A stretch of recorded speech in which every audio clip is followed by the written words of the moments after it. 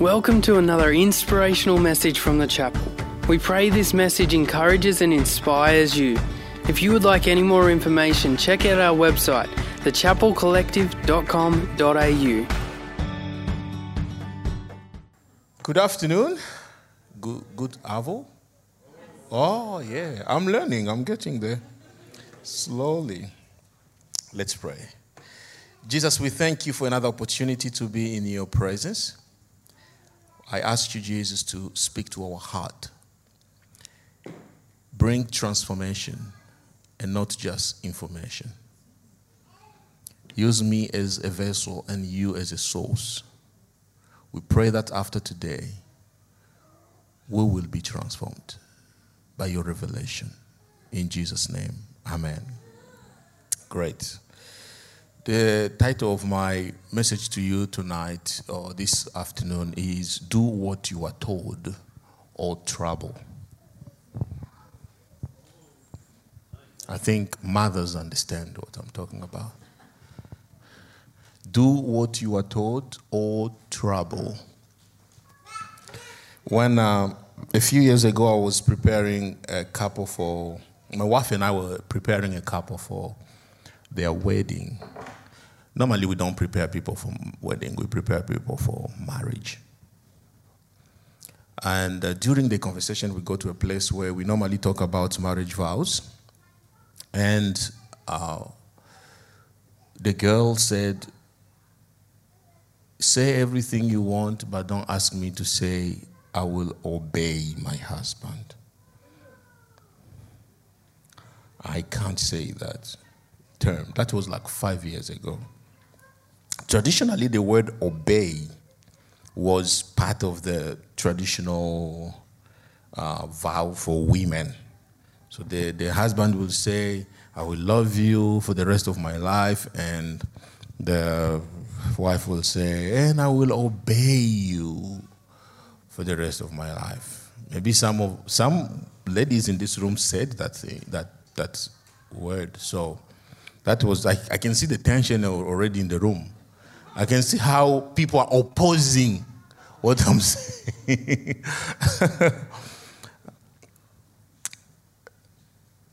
This tradition has changed. I believe these days, in most cases, women and men, they normally say, most people say, I will honor you, I will love you. So both sides say the same thing, I will love you, I will honor you. But why is it a problem to say, I will obey you? Why is it problematic to say, I will obey you? Maybe because some men abused of their role as leaders or whatever role they have as husbands in their marriage. Or maybe because after the women emancipation, we came to realize that both men and women are equal. And when there is equality, you don't need to use the term obey. Maybe both of them should use the term obey because they are all both equal. Maybe women should say, I will obey, and men should say, I will obey. But it loses its meaning if both of them should say, I will obey. So I think honor, respect, love works better than obey. So I did not come here to tell you to start using obey. No, that's one. I was just giving you an example. I've realized that word is not used anymore. And I support the idea. I support the fact that women and men are equal. Men and women are equal. Husband and wives are equal. So maybe we should search for better words in our vows. If you search the term obey or obedience from the dictionary, you will realize that the use of the word has declined dramatically. From the 19th century to now, it is like from the 18th century to now, it is dropped in our society very dramatically. Even among parents and children, we don't use that word again. You don't tell your children, obey me. I don't know why. I think we should say it. That's just an opinion. I think it's a good word to bring back. mostly between children and parents. Why is that? Is it because humans are becoming more and more independent, and the more we realize that we're independent, we can't use the term obey? I should tell those guys there to obey me and stop making noise. Oh, they obey. They stop. Well done. No. Is it because we don't need obedience among ourselves anymore? That word obedience, is it an old school idea that we don't need anymore? We need to revolutionize ourselves, and the more we become woke, we ignore that term should not be used. Is it because obedience in itself is a bad thing? Is obedience a bad thing? I know some of you already have answers. Maybe during the conversation later you will give me your answers. One thing we can agree on is that our culture is shifting and obedience has become a foreign concept. At least all of us, we can agree on that. That to tell someone to obey you has become strange. Who are you to ask me to obey you? That's like, who are you? Are you Caesar? Or who are you to stand in front of me and tell me to obey you? It has become a really strange concept. And I understand some people have been abused by their own parents, and parents were saying, you should obey me no matter what, or their bosses at work, or someone in authority, and you really felt like the term obey is evil because of what happened to you before. Or maybe you've never been taught anything about obedience. Maybe your parents did not use that term because it didn't start now. I think it started by my generation or before my generation. The word obedience started to lose its place in our community. Or maybe you're simply not comfortable with the concept of doing what you are told. Most people are not just comfortable to do what they are told. So if you ask them to obey, you are the problem, not them.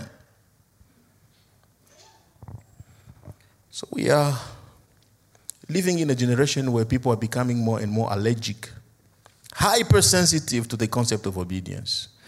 Even the congregation I'm talking to now, I know if I ask people, how many people would like me to stop?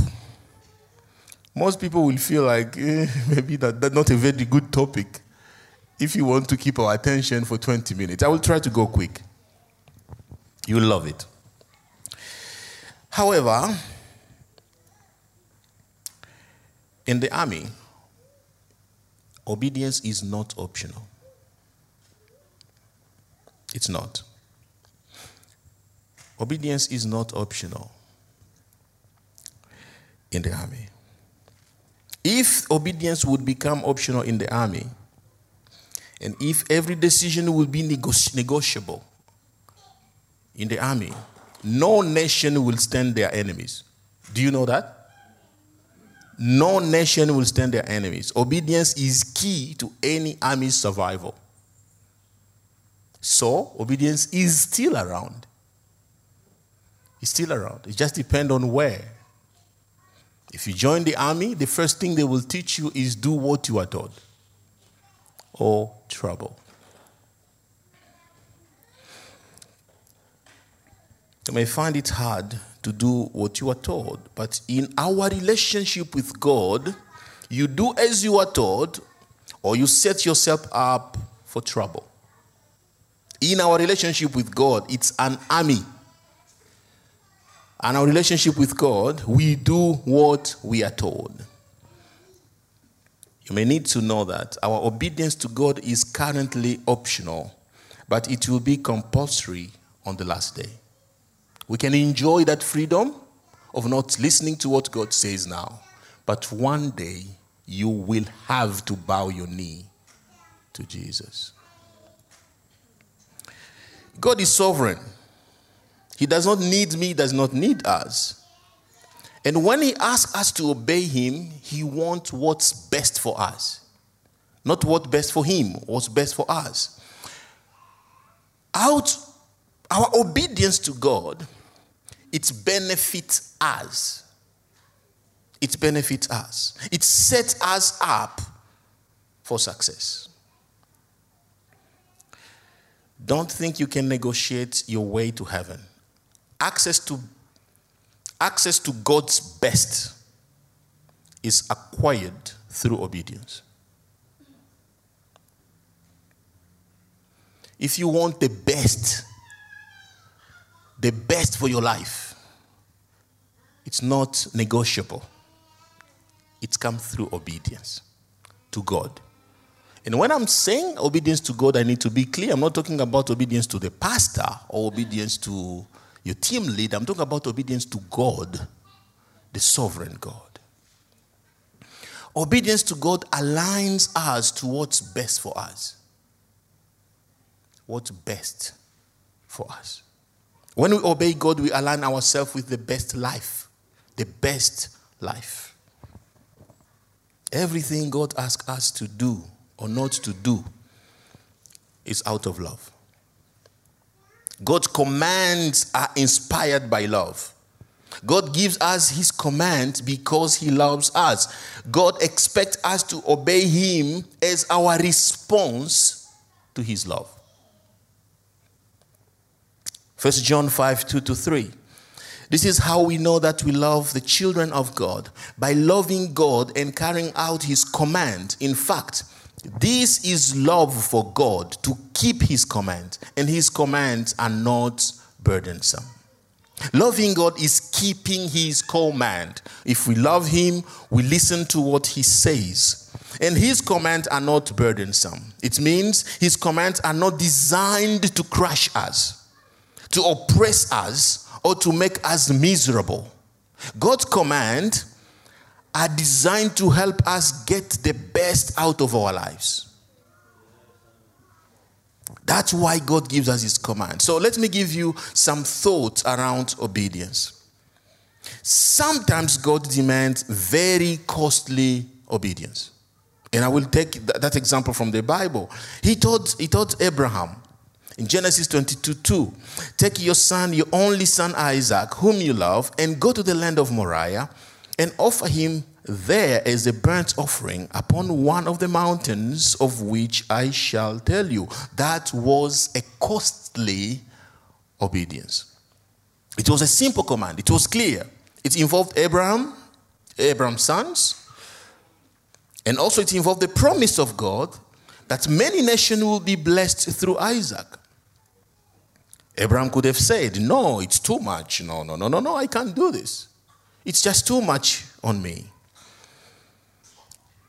He went right ahead on the pathway of obedience and won God's heart. Do you know that there is an Isaac in everyone's life? There is an Isaac in your life. You too will come to the point where God wants to bless you. But he will ask you to give something you cherish, because that thing is standing between you and him, so that he can bless you. God will ask you at some point to give up a person or a thing that you cherish so much, to sacrifice him or her in obedience to God. So, your sacrifice may mean getting out of a sinful relationship. It may mean giving up something you love so much. And God wants you to give it up so that he can use you for what's best for you. The question is, are we ready to give up our Isaac and allow God to use us for generations to come? We see life in time. Everything we do, we plan in time. God sees life in eternity. He sees life from eternity to eternity. When he asks us to do something, he's not just looking at yesterday and today and tomorrow like we do. Our worries here are limited in the next 20 years. Our worries here, if you are really, really, really worried, it's about something that will happen tomorrow, or next week, or next year. When God looks at our life, for him, he is looking at eternity. How he can use your life to impact eternity. Abraham's life impacted eternity because of his obedience. Look, if Abraham could have said no, what would happen with the coming of Christ? Oh, let me give you another example. If Mary could have said no, where could we find Jesus? The obedience of one person saved all of us. God may be asking you to do something or to stop doing something. You may think this is too much because you're looking at time. Your sacrifice is limited in time. God blessings are looking into eternity. God sometimes demands unpopular obedience, and that will be my second point for tonight, my last point for tonight. God will sometimes call those he loves to unpopular obedience. Unpopular obedience may be going against something everybody else is doing in your office, in your community, just out of obedience to God. As a teenager, I was raised to wait until I'm ready to get married, to get involved with girls. I know it's old school. I know. Sorry. That's how I was raised. The plan was not to have a girlfriend until I'm ready for marriage. It was not easy, even my time. Don't think I'm too old. Even those days, it was not easy. It has never been easy. And I'm not saying it's a sin. Don't get me wrong. I'm just saying that's how I was raised. And each family can make that decision for themselves. It was a very unpopular concept. Most of my friends shared their experience with their girlfriends. And they were telling me things that were like blowing my mind. Did you do that? Did you see that? Did you touch that? And I was like, wow. You are so ahead of me. I'm like an alien. Which planet am I coming from? And it was such like I was behind of all my friends. But on the other side, the lifestyle that I lived gave me focus. In school, in church, in serving God. I wrote songs in my teenage, more songs in my teenage than any other time. I wrote albums. I moved from one country to another doing music. And do you know that I came to Australia as a musician? Invited on tour. I was focused with life. I'm not saying having a girlfriend is distraction. But in most cases, for teenagers, it is. Yeah, you may disagree with me, but I know it is. Because I've been a boy before. That is up to you and your children. I'm not trying to interfere into your family businesses. The point I'm making is, I listened to the people around me, and I did exactly what was required of me. If you can be in a romantic relationship without falling in sin for 5 years, then congratulations. Congratulations. I'm talking about something very unpopular, I know. Don't miss next week, please. I'm preaching again. Please don't stay home because I'm preaching.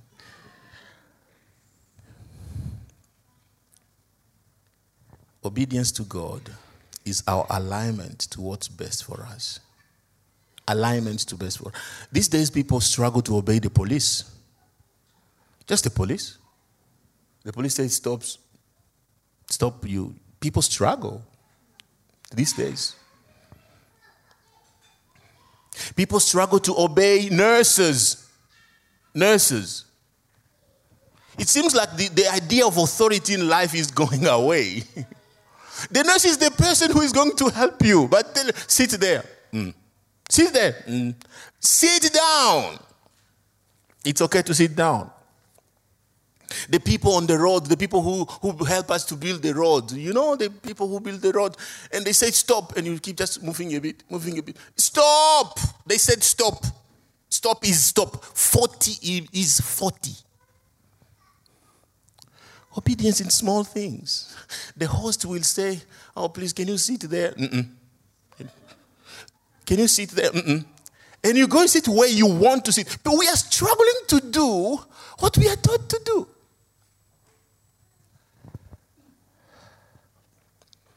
And then we want God to bless us. Remember, obedience to God, or a heart that is ready, that is humble, it's for your own benefit, for your own blessings.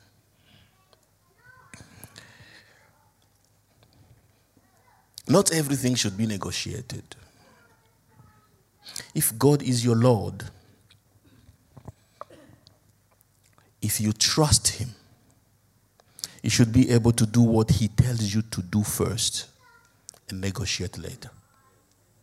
Jesus did not negotiate with the Father. He set the tone for us. And this is what we're going to talk about next week. How Jesus set the tone for us. How He trusted the Father, that He was not questioning the Father. He listened to the Father.